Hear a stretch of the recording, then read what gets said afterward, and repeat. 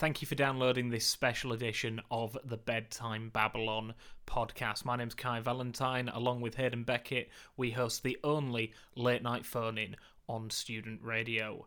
Now, what we usually do is every Sunday release a special 2-hour edition of the podcast with highlights and our favourite calls from the past week of shows.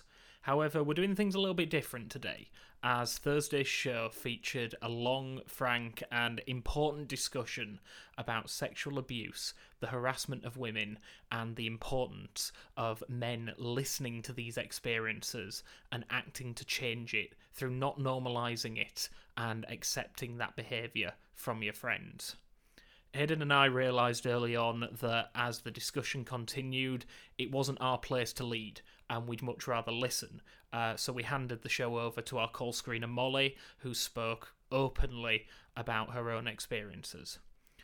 We didn't just want to cut this down into a short, snappy clip to be mixed in with the Sunday compilation of chats about your favourite curries and callers doing bad impressions of Lilo and Stitch. We wanted to give it the time and platform that it deserves, and hope to continue these conversations further as the weeks go on, even when they stop trending on Twitter. The following is an uncut discussion taken from the 11 p.m. hour of the Bedtime Babble on Thursday, the 11th of March. What I wanted to ring up about, and I wasn't sure if this was a little bit too heavy, but what struck me this week is we have had, I think on Monday, we had International Women's Day. Mm-hmm. And on next Sunday, we've got Mother's Day.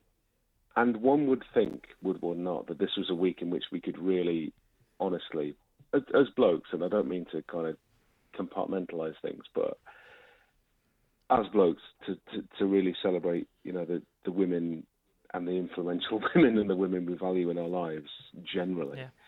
And what we've done is we've taken International Women's Day, and then on Tuesday, the media, other than you guys, the media of this country, have ripped apart a woman. And then on Wednesday, what we had was a murder inquiry that resulted in the right-leaning side of social media kind of doing everything to distance themselves from any kind of responsibility for it. And what I've seen has been my personal social media echo chamber has been as exactly as supportive of this stuff as I would expect it to be. And then a number of the kind of writer-leaning accounts that I've got to follow for research for various kind of writing projects that I do. I keep seeing this hashtag, this not all men hashtag. And it's really, really ground down on me. And that was my motivation for ringing up, was just to kind of, not to get on a soapbox, but just to raise this issue of why we seem to be having, repeatedly, we have issues that are affecting women that us as men are kind of doing everything we can to distance ourselves from. And it struck me that if we expend like a quarter of the energy that we're spending in kind of distancing ourselves from these issues, if we ploughed a quarter of that energy into tackling these issues, I think the issues in general, we might come out of it a little bit better. Yeah. No, I 100% agree with you, and I'm really glad that you've called up and have this conversation, because I've been waiting to have this conversation this past week. But you know, you've got to wait for the right moment and someone to call up and talk about it. And yeah, it is one of those strange things. I spoke about this briefly on Tuesday, that I tried to come off of Twitter on Tuesday because I was just getting. It just wasn't feeling good. Like listening to, and I don't mean the people talking about their experiences. I mean when we were talking about like Meghan Markle and the whole Piers Morgan situation. And this is the problem: is you end up in your own little echo chamber, like you say, and then you click on a tweet that's been mentioned by someone, so it shows up on your feed, and then you look at the replies And I always get bogged down in the replies, and I see these accounts and these people who, may or may not be real, just throwing such... It's hard to find the words. I know what words I would use if this was just a conversation on the phone and not live on a radio that's Ofcom broadcast. But it's true, and it's disgusting. And this whole "not all men" hashtag that's going around over the last few days is even worse. The fact that it disappoints me, and it feels like it should be something that men shouldn't be having we shouldn't be hiding away from and not talking about and saying, oh, well, it's not our problem, or not all men are like this. The fact is that, and I saw this being, someone said this earlier on, so I am kind of, quoting them, is that if 9 out of 10 men sit back and know that one man is like that, but don't do anything, then there's no point those 9 men being good, because they've sat back and they've let their mate do it. And it's disgusting, and it upsets me, and yeah, that's where I sort of stand. But yeah, I think it's the same kind of people who are saying not all men, who said white lives matter, as well. They're kind of making it about something that it isn't. If you know what I mean, it's like, well, right. It's like, well, it's not me. I don't do that. Well, nobody's said anything about you. It's not about you. It's about, there's a wider issue. Yeah, we're so keen to kick in with this disclaimer.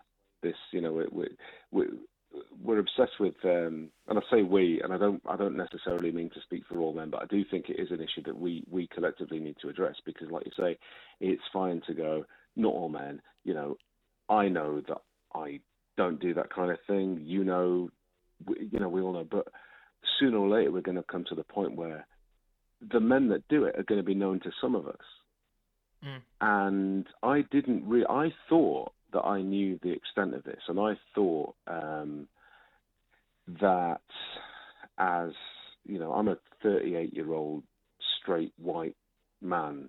I thought that I'm fully aware of how privileged I am, and I do use that word, and it doesn't matter what Lawrence Fox or Toby, what's his face, or any of these people say. We do need to recognise that we are in a privileged category, because even where I live, in a very safe, very picturesque little part of the world, if I choose, what is it now, 11:45, if I choose to go for a walk now for an hour around the village where I live and back home, I can do that. I can stick my headphones in. I can go safe in the knowledge that I'm going to be absolutely fine.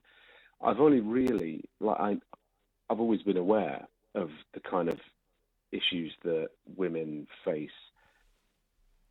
It was only in the last couple of days I've realised the extent to which they need to plan and strategize and team up, and the logistics that women need to go out. And then what we've seen in the last couple of days, we've seen from right-wing commentators, we've seen from men, we've seen from women advocating, well, maybe women shouldn't, maybe we shouldn't go out after dark. And it's like, is this really where we're at? Is this kind of, 19th century archaic kind of thing, where really the best we can do to protect 50% of the population is to advocate that they don't go outside after dark? And it's absolutely mind-boggling. And then you get people like Sean Bailey, who are standing up and genuinely think that they're candidates for Mayor of London. And they prefix what they say with, as a father and a husband. And you're like, well, hang on. And I'm a father, I'm a husband, I've got a 4-year-old daughter. And the idea that prior to 2016, when my daughter was born, or 2009 when I get married, were they the points where I started giving a damn about women? The idea that you can go, well, actually, now I can identify with these people now that I'm, personally associated with them. Or do I want to say, well, actually, I've been the father of a son for longer than that. Now, my son's 7 years old. He's fantastic. I love him to pieces. It would break my heart to think that he would ever behave in a way that I would find inappropriate towards a woman or a girl or anything like that. But, this kind of stuff starts at a very low level, and it needs to be addressed. And it's not about teach your daughters. It is about teach your daughters to keep themselves safe, but it shouldn't be about that. It should be about, teach your daughters that there's a threat, but by God, teach your sons not to be that threat. I saw Daniel Sloss earlier, an old clip of his going around on Twitter, where it was basically the main point of it was, men, talk to your guy friends, talk to them, and don't sit by if you have worries about them being in that sort of, I'm trying to find the right words to describe it, but predator position, and in a, if you think that they're being a bit dodgy, a bit creepy, or any kind of level like that, then just you need to call it out more. And it's probably something that, what I've been thinking about the last few days is I've probably missed those points in the past. Like, I've been at music festivals with friends, and not friends that I wouldn't even say that they were very close friends, but I've been at music festivals with friends, and I've heard them talk about women in certain ways, and didn't do anything about it. And I have sat there and thought about, and I guess at the time, I would think, well, that's, I'm not like that, and that's, about personal responsibility. So I've done my bit, because I'm not going out and talking about women like that and thinking about how you would approach women like that, and that's enough. And I think that any sort of, I don't think it makes me a bad person to sort of regret and to accept now that I've probably not done enough in the past when I've heard people talking about women in certain ways. But I think that it's a learning. It's definitely a learning journey, which is an awful phrase that I don't like using. I don't think it's about what you could have done or what you should have done in the past. I think it's about what you do from now on, really. Exactly. But that's it. It's not about beating yourself up for anything. Yeah. It's about, and like you say, Hayden, it's just, it's a case of, and like I say, I've been around this stuff. Like I said, I'm 38, and it's only in the last couple of days. And it's not the fact that I was unaware of it. I thought I was aware of it, but I have spent on the kind of Twitter accounts that I have to follow for research. The stuff that I'm reading is, your whole kind of victim blaming, and it's this and it's that, and it's dismissive and it's derogatory, and it's just insane. The thing that sort of catches me is when someone that you're really close to, that you've been close to for a while, and like people that you work with talk about their own experiences, and that's when it sort of clicked with me and gone, oh God, like I thought I knew what the situation was. I thought I understood, like, to the extent that it was. But, like, for example, there's a colleague of ours at Spark who's tweeted about this today, but I'm not going to give her name out because I haven't spoken to her about, this. But she said, I start work at 3 a.m. at a job that I live 20 minutes away from, but in the time that I've worked there, I've paid so much, probably hundreds of pounds for taxis, just to be safe. And I see men who work there just walking in. She said, that's all. Yeah. And that to me, and I went, crap, I never thought of it like that. The fact that, like, that, it's so close to home. This is it, and it's just the fact that you suddenly realise the amount of, you and me, if we want to go somewhere, we'll put our shoes on and we'll be off. They have to go, like I say, but, my wife works a 10-minute walk up the road, she will walk in at whatever time in the morning. The difference between whether she has headphones in, listening to music, is the difference between whether it's daylight or not. Because I can say, she's in the RAF, she's more than capable of looking after herself. She's trained in this. She's a former judo champion, all the rest of it, blah, blah, blah. But if you come up behind her when she's not expecting it, that's no contest. And it's not even so much about this kind of abhorrent victim blaming. Well, she shouldn't have been doing this. She shouldn't have been there. She shouldn't have been wearing that. There was a situation a couple of years ago where one of our best mates had recently moved to a place where she didn't know anybody. It was just her and her son, who was 4 at the time.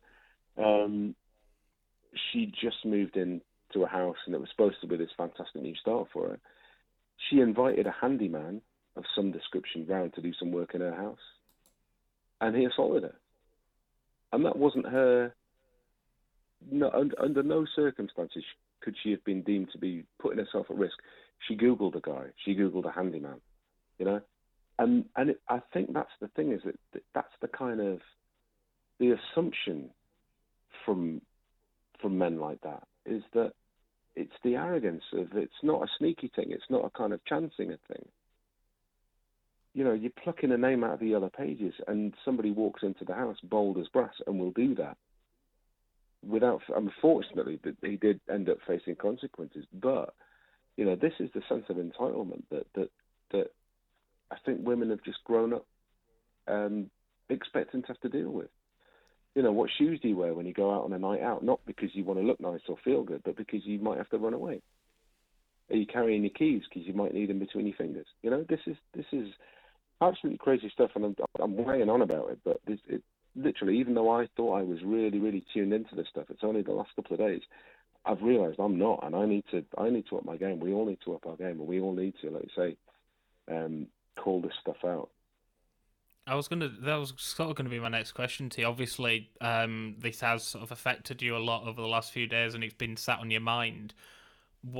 What's it going to do for you? What sort of, like, I know it's probably something that it's going to take a little bit longer than a couple of days to sort of work out exactly, because there's no answer, there's no easy answer for what we can do to do like a quick fix for this.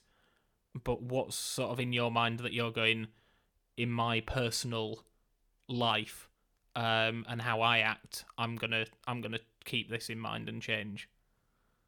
I'm gonna ask.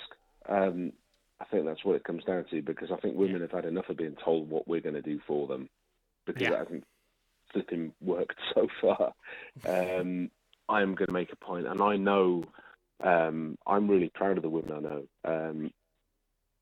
And that was kind of a dumb thing to say, because it sounds a bit condescending, but I spent a number of years as a stay-at-home dad, so most of the women that I met were in the context of my friends, because we were co-parenting and we were doing all this. And I think maybe for me to assume what I can do for them is disingenuous. The best thing I can do is go to them and go, look, what can we do? Because it's a bit of a kick in the nuts for us sometimes when we say, right, let us know what we can do. And we have to sit there and take it. And we have to say, when we're being told that we need to do this, we need to say this, we need to stop doing this, because it's just so hardwired for centuries. I had this conversation. Men don't like being told what to do, and we need to sit back. And I don't really give a damn if it means that we are, inverted commas with my fingers, woke or virtue signaling or any of these other nonsensical phrases that men are making up to distance themselves from their responsibilities. We need to listen. First and foremost, we need to listen. And it's all well and good to say, well, okay, if we're walking behind a woman at night, we need to kind of go, oh, just coming behind you, just crossing the road to avoid you, kind of thing. But this is already, these are little steps. We need to address the entire culture, and the only way we're going to do that is by asking the people that it's affecting. And historically, we've not done that. This has been a patriarchal society for centuries, So we just need to realise that now, after thousands of years, we need to sit back and listen. Now, before we skip the news, by the way, simply because we're having such an important conversation with Ben that I didn't want it to end. I'm not going to lie. Obviously, we would love to talk to more callers, but it was such a a deep and important conversation, but it was also a conversation that I feel like we can only take so far with on our own. So I do want to bring in Molly now. Molly, are you there? Hiya, yeah, can you hear me all right? Yeah, I can hear you. How are you, first of all? Well, it's does that answer the question? Yeah. All right. Well, let me say first, before we jump into what is going to be a very, important conversation, as I keep reiterating, congratulations on this evening, getting elected as the Sunderland Students' Union LGBTQ+ officer. I'm really happy for you. Congratulations. I was very excited to be elected. It's an honour. Now on to other discussions, and it's difficult to find the right way to start these kind of conversations, but I do kind of just want to throw it straight out there. With everything on social media over the last couple of days, and obviously the news that's come out today, how are you feeling about it all? Well, I never want to sort of belittle other people's experiences by when I talk about my personal experience, I can be quite dramatic about it, and I know that I do that. So this is not me belittling anyone, but so I have therapy on a Tuesday, and we're at the stage in my therapy where we're talking about my past trauma with ex-boyfriends and just traumatic experiences in general, and a lot of that does revolve around sexual harassment and things along that line, things worse than that. Because I don't know how much I'm allowed to say on Ofcom radio about this kind of thing. You can talk about these are your experiences. Say what you want, Molly. Okay, so quite a few moments in my life I've either been sexually harassed or assaulted, actually assaulted, or worst case scenario, I've been raped a couple of times, and I am quite open about it on sort of social media and stuff, but we've got to a point in my therapy where we're talking about that, we're unraveling that, what it means for me now, how it affects my life now, and I did some mindfulness exercises at the end of my therapy session, and I sort of brought myself into the room and I thought, I'm going to practice some self-care this week, I'm going to look after myself, because it's a heavy thing to think about, it's a heavy thing to revisit. And then the Sarah Everard stuff happened, and I feel like I haven't been at peace since, which is awful. Because obviously you read about what's happened to Sarah, and then you read all the replies and the quote tweets and the posts about other women's experiences, and you think about your own, and then you think about all the messages people have told you about how to stay safe. Like, obviously you guys were talking about the headphones thing, which is an absolute one. It's, I don't go anywhere with my headphones if it's even slightly dark. I think I said without. I meant with. I don't put headphones on when it's dark, is what I was trying to say. But even sort of, I read a thing about how women will tuck their hair into the back of their jackets to stop them from getting grabbed. And the reason why a lot of us wear crossbody bags is so that it can't get sort of stolen, because obviously you're worried about your stolen stuff, and as you're worried about your stolen stuff, that's when you're more likely to get attacked. I've seen videos of people getting into their car by hopping into their car because people wait underneath your car. And there's just you could spend an entire probably week on the internet learning things about personal safety from women who have been attacked, and it's just absolutely mental, because as much as you do get You get women attacking women, you get women attacking men, you get men attacking men, that sort of stuff. That is not covered as much as men attacking women online, because I don't believe it happens as much, or at least it doesn't happen to the point where people are threatened to leave the house. So it's been quite a harrowing time for like the last few days. And then just to top that off, I was on an absolute high from winning the sort of elections, and I thought, oh, I'm going to be call screening later, so I'll go to Tesco and get some snacks. I live a 3-minute walk away from Tesco. I live across the road, and on my walk there, bearing in mind I've just got like a long sleeve top on, my jeans, completely fine, normal, nothing on show, 2 men in a car drove past me and whistled and shouted at me through the window, and I was absolutely terrified that I spent like 20 to 25 minutes in the Tesco because I didn't want to leave. I didn't want to leave the like well lit building. But at the same time as that, I thought, thank God it was just a drive-by, which is absolutely awful to think that I'm essentially belittling that experience by thinking, oh, well, you know, at least it didn't stop, or at least it didn't follow me, which has happened before. I've had people in cars slow down and drive along the side of the road with me while I'm walking to shout, you know, all sorts of sexist abuse at me.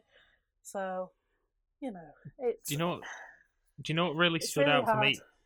Obviously, you had, you know, full disclosure for anyone listening, you had told us about that experience before we went on air tonight, obviously. But what stood out to me then when you reiterated that story and retold it there was that you felt the need to have to explain what you were wearing, and the fact that you felt like, because it wouldn't have mattered what you were wearing. It shouldn't. No, I'm trying to get the right words. It shouldn't have mattered what you were wearing as to whether someone shouted something obscene and disgusting out of their window. But that to me just puts something else in my mind where I go, oh God, that's just something else that adds on top of this.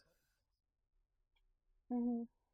Yeah, it's difficult because like if you'd have sort of seen me if anyone who doesn't know me in person, I am I'm talking quite somber at the moment. I'm normally a very outgoing person. I'm normally a bit flashy, a bit mental. I've embraced the Geordie Mackham stereotype of being like inappropriately dressed and not wearing a coat on a night out and things like that. And I've worn a lot of, you know, scandalous looking outfits, none of which should have been cause to harass me, but they have been on a number of occasions. And I just think it's awful that we have to sort of consider what clothes we were wearing to get taken seriously in cases like these. Here's the thing, as well, is that I to sort of reiterate what Ben said earlier. I thought, very similar to what you said, I thought I was quite up to date with these sort of things, and I thought I was quite aware of this being a situation that women are experience, but I didn't quite understand the extent of, say, for example, like the catcalling. I spoke about this a couple of years ago on the radio, actually, because I had a female co-presenter, and I said that I wasn't aware that catcalling was really a thing, because in my head I go, well, I'm a man who doesn't experience catcalling, and I've never done it because I think that's a disgusting thing and I could never imagine myself doing it. So in my world, it just didn't exist. And then I got a really good friend who was my co-presenter, and she told me about how often she got catcalled, and I just couldn't fathom it because I'm a man, because I didn't experience it. And then I've been in relationships since where my last partner, I remember having this same conversation with her when I brought it up to her, and I asked her about it because she told me that she'd been catcalled on her way home from work, and I said, how often does this happen? Because I just, not because I'm saying that it doesn't happen, because I know it does, but because I'm just not aware of it, because I don't see it, because I can't imagine I can't imagine someone like me as a man, why they would ever do it, and it's disgusting and it's disgraceful. And I spoke to her, and she said, "Oh, it happens at least once a fortnight." And she said, "I've sort of become just disillusioned to it now," and that just broke my heart. And and then hearing it from you, and it just. I think so. I'm gonna be 21 in a couple of weeks, and I think the first time I remember being catcalled was when I was 16. I mean, I'd had sort of I'd dealt with sexual harassment and I'd dealt with rape before then, but that was sort of from I mean, this is another kettle of fish entirely, in that obviously there are plenty of cases where you know your attacker or your sort of rapist. I'd experienced sexual harassment and rape when I was 14 by my boyfriend at the time.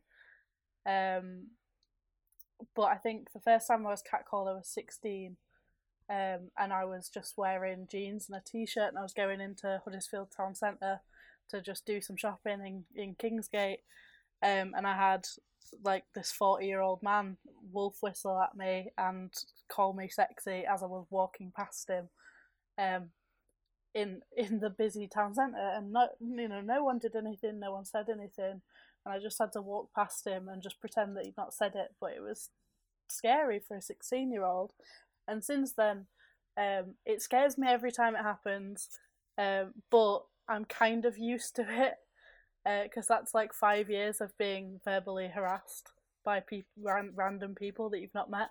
Happens a lot on nights out. I've been groped a lot on nights out, just, completely. I'll be dancing with my friends, minding my business, and someone will come up behind me and grab me, which is also awful.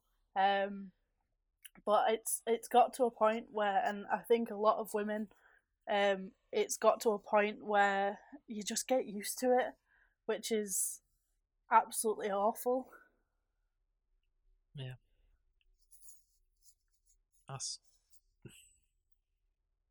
It's hard to find the words to say, because it's just genuinely upsetting to hear that, and when it's someone that you, and it hits even closer when it's someone that you like call a friend, and or family, and you felt like you knew and you were aware, but I think there's a lot of men out there now that are having to reassess things, and reassess things that they've heard their friends say, and reassess how they go about life, and it's well needed. Yeah, it's difficult. I think, although I do think, and this might sound I think sometimes I say things and I don't agree with the not all men thing, but I understand why people say it, and it's because I will say things that are quite out there about it. But some men who do these things are never, ever, ever going to change. If I was to advise men on what to do, to sort of stop this from happening, is, talk to your friends, confront them when they say something that's like sexist or, rapey. Confront them. In terms of the like physical aspects, the whole crossing the street thing, I and many other women on the internet have sort of said that a man on the phone is significantly less threatening than a man just sort of walking on his own in the quiet. Like, if you make noise, if you're walking behind a woman at night and you don't plan on attacking her, make some noise to suggest that you're there. So if you ring a friend or even pretend to ring a friend, just so that we know that you're there, that's genuinely less threatening. I've done this before, and it's a subconscious thing that I think I've done without actually I have done it, because I was so worried about walking behind someone at night or, you know, in the evening, and I was worried that they would think that, you know, something was going to happen, so I distanced myself from them. I don't know if that was the right thing to do, but that's, you know. I mean, I always think about there's a John Mulaney sketch about how he was behind a woman at night, going towards a train station, and she picked up some speed, and he assumed that the train was coming, so he also picked up some speed, and he was like, "Oh, I didn't realise at the time that was definitely not what I should have done." And it's funny, but at the same time, I'm like, I kind of understand the not all men movement, but, you know, as women, we can't tell which one is, you know, we can't tell if you're being clueless. But if 1 out of 10 are as blunt as possible, a predator, a rapist, an abuser, a creep, then it doesn't, like you say, you can't tell. And that's something that stuck with me over the last couple of days reading this. I think I've read similar threads to you on Twitter about, like, you know, how can men make women feel more comfortable if you're, like, walking behind them at night.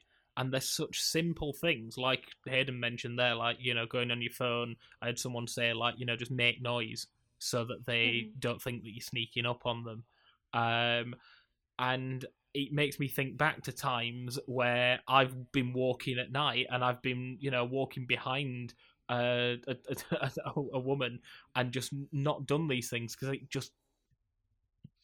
it's not something that we've ever talked about, and other men should talk to other men about this and go, "Hey guys, here's this tip. Let's do this. You know, you need to do this because it helps." And I've been, especially in sort of first year of uni, I was going out a lot, and I was walking back to my flat from Sunderland City Centre, which is not advised, but, you know, it was only a 5-minute walk, and most of the time I was walking with friends, but I didn't even really mind walking back by myself because it's quite well lit, but it's always really quiet. If you walk back at like 3 a.m. from the main high street where all the nightclubs are to where my flat was, it's really well lit, but it's silent. And if I was walking on my own, would check over my shoulder every like 30 seconds or something just to make sure that I wasn't being followed. And then I got followed in a car by 3 men who just shouted stuff at me, and I will not walk on my own anywhere ever again in the dark because it was awful. And fortunately at that time I was with a couple of friends, but it was me and 2 girlfriends, and they very much could have taken us if they'd have wanted to. I think they were just there to shout abuse at us, but I would never do that again because it's dangerous. And the Sarah Everard stuff just sort of elevates that, in that we aren't safe to walk in the dark anywhere, particularly, you know, regardless of all the safety tips. You're still in danger. Before we bring in our next caller, and I know that I want him to continue this conversation with you, Molly, so I kind of want you to lead on it if you are up for that. I do want to sort of, like, a little bit of a final input from me on it is that, right, if you sat out there thinking, well, it's not all men, then it might not be all men, but it is some men. It doesn't matter if it's not all men. It's not all men, but it is men. essentially, if I give you a bowl of chips and tell you one of them's poisoned, are you going to eat the chips without thinking about them first? Yeah. Let's bring in our next caller. Molly, say hello to Martin. Hey, Martin. How you doing, Hello. Molly? Okay. How you doing, guys? Hi, Martin. Hiya. Yeah. So, what yeah. are you thinking, Martin? What's on your mind? Well, earlier on this morning, I was quite touched with what's happened with Sarah Everard for two reasons. Firstly, because yet again another violent crime against a woman, and in this area we're just getting over the Libby Squire death. The guy that was stalking him, he's been convicted and everything. I don't know if you know anything about it. But with this particular instance, the best way to explain it is I've got a 9-year-old daughter. And having a daughter with my wife has been difficult for my wife. My wife was abused along with her sisters from quite a young age with their stepfather. And this all came up when we first started dating. And I went to the police and informed what was going on, and then the whole process started from there. It resulted in him getting a conviction that tallied up to 57 years, of which he served 11 years. That was difficult in enough, and it opened up my eyes to so many different things. But the problem I have now is I am a stay-at-home dad. My job, ordinarily in entertainment, is working in the evening, and so therefore it is my job to bring up my daughter, and it has been since she was 3 months when my wife went back to work. With the problems that my wife has had to go through with counselling and other things, it's always a horrible thought in the back of her mind that, at home with me. And the fact that she trusts me doesn't stop those little faults that she has to shake off. That takes us to what Molly's saying. It's every man that they look at, that women look at. If every man has that possibility. With the other part, with what's happened with Sarah Everard, is the crime, possibly, because no charge has been made, was committed by a police officer. The person we teach our daughters to run to, if they can, if there's a problem. The person that's supposed to be there as a guardian, a safe haven, an escape. A person that they can approach if something has happened, like my wife spent a year in interviews with the police officers for... It was the Child Support Services, because when she reported the crime, she was 16. I reported it, and obviously she continued, and her sisters were 18 months and 3 months younger. The trust of sitting in that room to report all that, and the turmoil of going through the whole court case, affected everybody. It changed my opinion in lots of different ways, but I have, over the 20 years we've been together, disassociated myself from people that I feel were inappropriate towards their attitude towards women. Doesn't mean that I've blindsided myself and blinkered myself to the fact that it goes on. It's the fact that I won't associate. I've also, I think the women in your life will appreciate that. It's done because Because I don't feel comfortable in those surroundings and never have. My father and mother split up when I was 5. I won't go into details there, but he wasn't exactly the greatest person within a marriage. He was a great dad, but he wasn't great within a marriage. And we spent up until I was sort of 10 before my mum felt comfortable enough to enter into a relationship. And the man she's with has been fantastic. He's an absolutely wonderful person. And he wouldn't associate in any way like that. My grandfather on my mother's side was just an amazing person, had the consideration towards, he was the youngest of 12 kids, and most of his siblings were girls. He had 7 mothers, you know.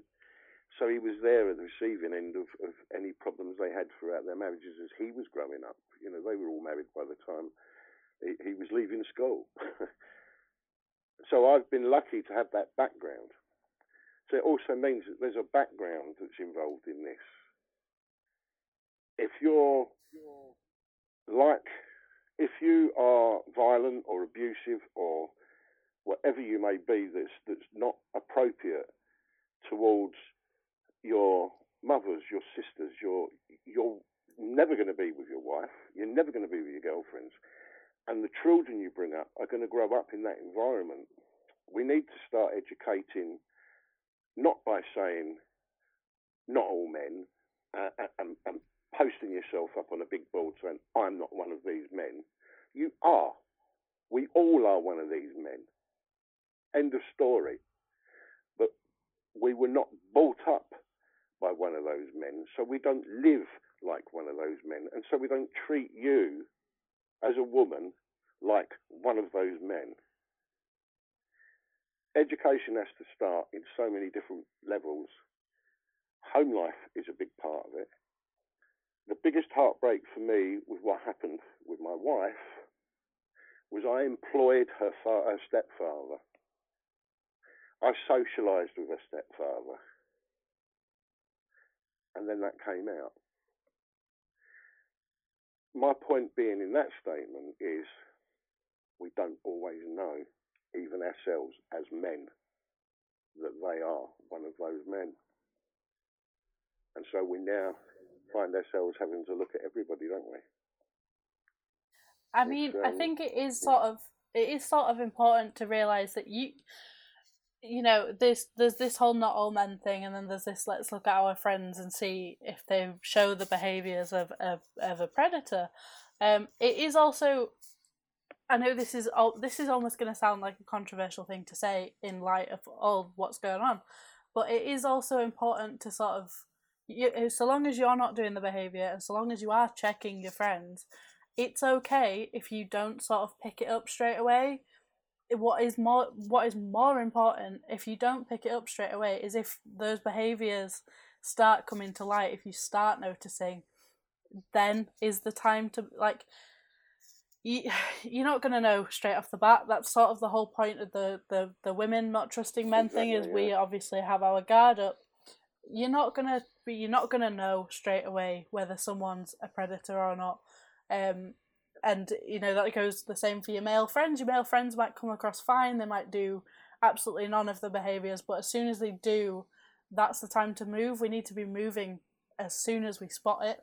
I had a discussion with a lecturer this afternoon about how we were talking about Piers Morgan and about how he had got, I can't remember her name, but one of the reporters to stand up and do a spin because she was wearing a dress, which means it's nearly summer. I think he did that on Tuesday. And he literally made her stand up and just do a spin on telly to show off her legs.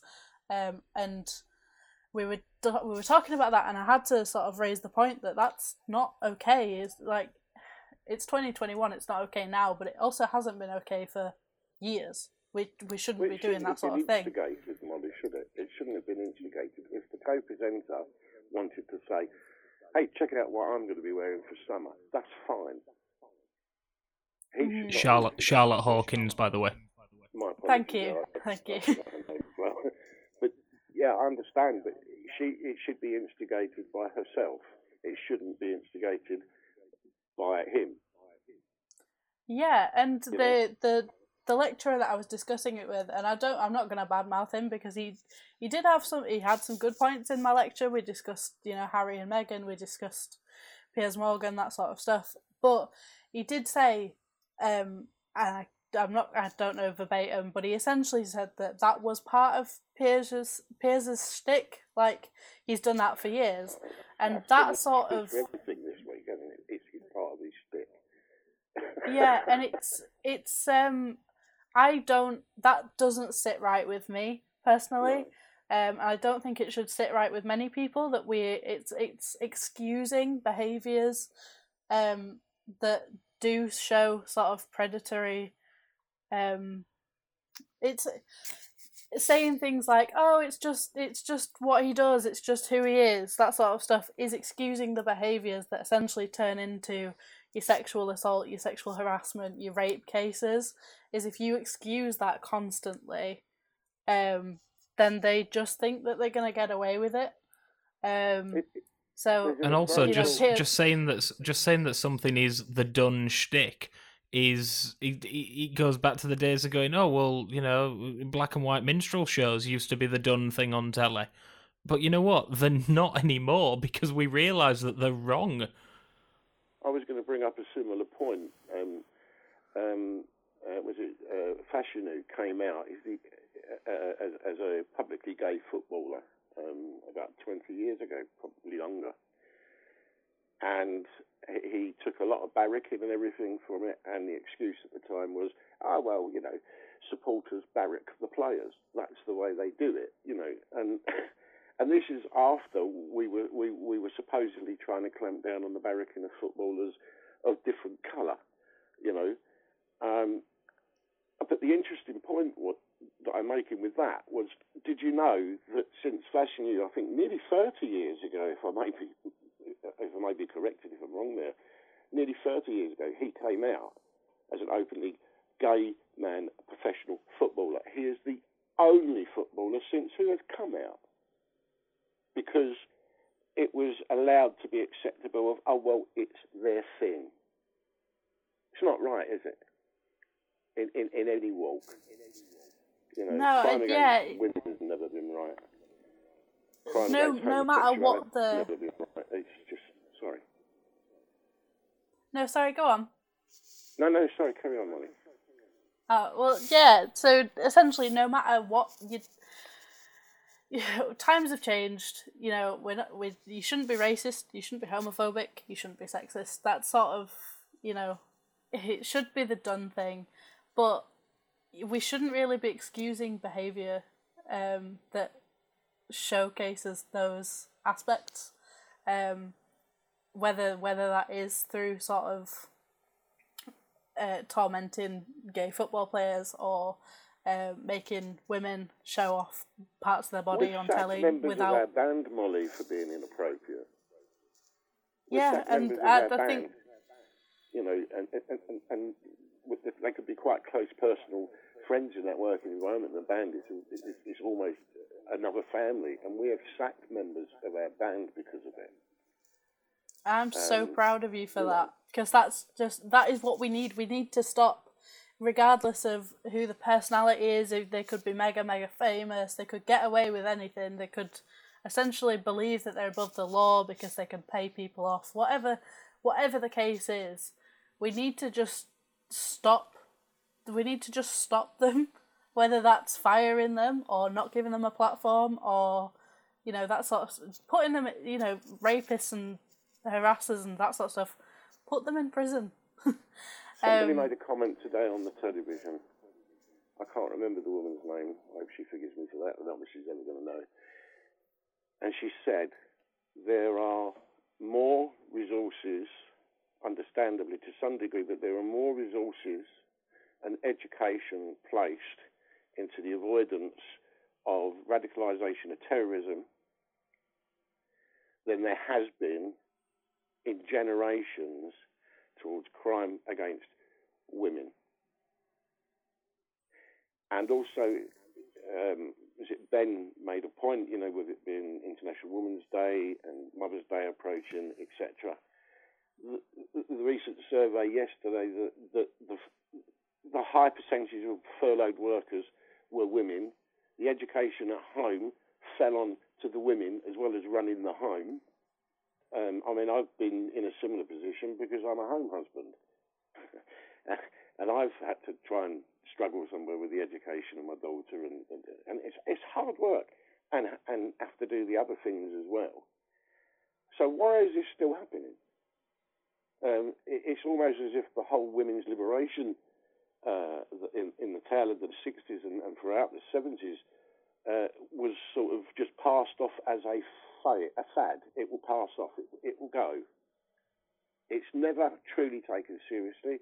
There's always sound bites about what they're going to do and how they're going to do it and how they're going to help. And it's still tantamount to nothing. And I personally have never sort of experienced education or support regarding sort of. I've received plenty of support and education around how to avoid being harassed and raped. You get that every single day from your parents, from teachers, from the internet. Plenty of different tips and tricks. I've seen self-defense videos. I've practiced self-defense. My dad, when I used to visit him often, was a bouncer, so that sort of worked out because he was like, there will be men in your life who, or there will be men in life who will try to attack you. Here, I'll show you some moves, and I would regularly get my head punched because I'd missed a duck. But I've had plenty of experience and plenty of education on how to avoid being raped and harassed, but I have never, ever, ever sat in sort of a class or read particular bits of information on how to teach people, like men, boys, to not do that. It needs to change. It's only recently that I've sort of seen things that are like, please teach your boys not to rape girls. But when I was sort of starting on the internet, when I was back and I was 13 and whatever, there was nothing like that. And there was a campaign, wasn't there? Sorry, there was a campaign, wasn't there? No means no. There was an advertisement campaign that went on. But that's kind of as far as it went. Do you recall the no mean no adverts? Yeah, so I appreciate the notion of no means no. It says a lot, but I also think, and this is for any men listening to this, who might sort of have it skewed about consent. I hope that you don't. I hope that you understand consent. I shouldn't be sat here as a 20-year-old uni student telling you what consent is. But, if anyone's skewed, no means no. That's obvious. We say that. If someone says, no, I don't want to do it, you don't do it. But also, there are many different times and places where you can tell that someone's not giving you consent without saying no. A lot of the times, making sort of excuses.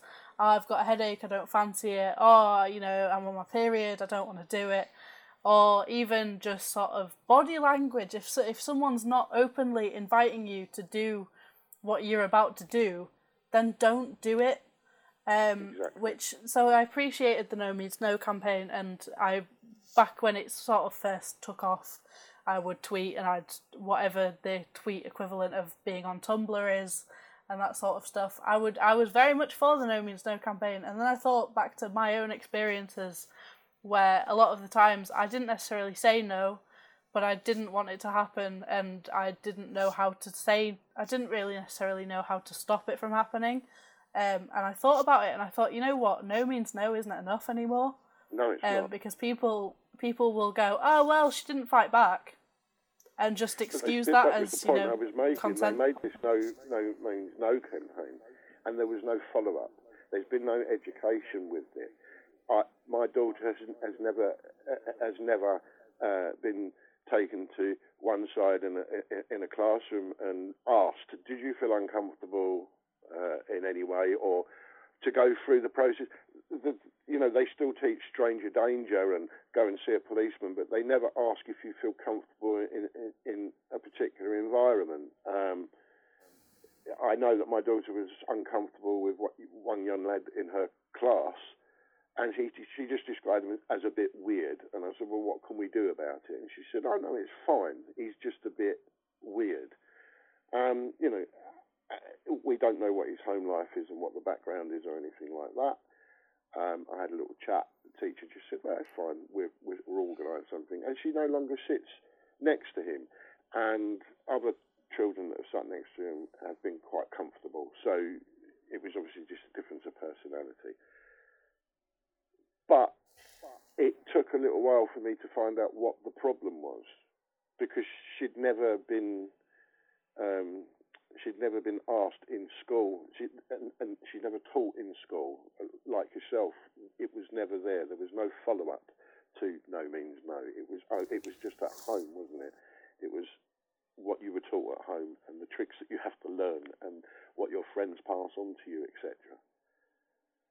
My memory of learning consent in school, and I remember this very clearly. So obviously we had sex education, and I think sex education definitely still exists. I don't know if it's gotten any better since I had it. I've obviously been out of school for a few years. But consent was one lesson, and consent was one lesson taught by a YouTube video that remains to be almost a British classic at this point. I've seen many a meme about it. I see a meme about it nearly every week. And it's the tea video of like, if someone's unconscious, don't make them drink the tea. And I really hope that other people know what I'm referencing here, because otherwise it's going to be lost on the listeners. But there's a video out on YouTube. It's like a drawn, it's like a sketchbook style drawing of teaching consent through a cup of tea, for anyone who doesn't know it. And it's, if someone says they don't want tea, don't make them drink the tea. If someone is unconscious, don't make them drink the tea, that sort of stuff. But that was a laughing stock moment when we were in school. People were like, why would you give an unconscious person tea? And no one really took into consideration the actual meaning behind the video. And we were what, 16, something like that. We knew how to read into things. We'd done English. We'd read of mice and men. But that one video, because of the format and because of how almost childish the format is, we just sort of laughed it off. But if they'd have sat and talked to us more about consent in a more realistic and a more adult way, then it might have sunk a bit better. Well, this is the thing, isn't it? You can't always teach children, you can't always treat children like children. All of my 4 children have been treated like small adults. If they really don't want to do something, I don't mean cleaning their room, but if they really don't want to do something, they shouldn't be coerced in any way, shape or form. And I am proud of the fact that all of my kids, when they say no about anything, they mean no, not I'll think about it. I don't know how, I'm not unique, but something needs to change, and I agree, guys, it changes with us. It changes with us, well, all of us. It changes with us. To not sit back and say, I'm not one of those men, because I'm a man. End of story. Yeah, absolutely. And I've seen a lot of discussion about how, you can ask, obviously I've been sat here for like an hour now discussing this with 3 men. But I've seen a lot of discussion about how these types of discussions, they do need to happen with women, because we will tell you all our personal experiences, but they also do need to happen between men without sort of a female moderator, because that is the way, you talk to your friends differently to how you would almost in a debate style format with a woman goalkeeper almost. These discussions need to happen outside of female spaces. They need to happen between men, because that is how we will change things. And I really, really hope that the Sarah Everard stuff actually brings that to light, and I really hope that people don't just brush it under the rug. A huge thank you to Molly for quite off the cuff and unplanned taking on that conversation and leading us through that final hour of the Bedtime Babble on Thursday night. I think it was a really important conversation to be had, and if you've got anything that you would like to add to the conversation, the Bedtime Babble On airs every Tuesday and Thursday on Spark from 10 p.m. till 1 a.m. The number to call is 0191 359 2459, and we would love to hear from you. Now, obviously, we've spoken about many important issues surrounding sexual abuse, harassment, and mental health. And if you need support, there is always people out there to contact. The Samaritans are available on 116 123 and always have someone available to talk. There is also Refuge Charity on 0808 2000 247. Also look into Women's Aid, Victim Support, the Survivors Trust, and Survivors UK. You're not alone.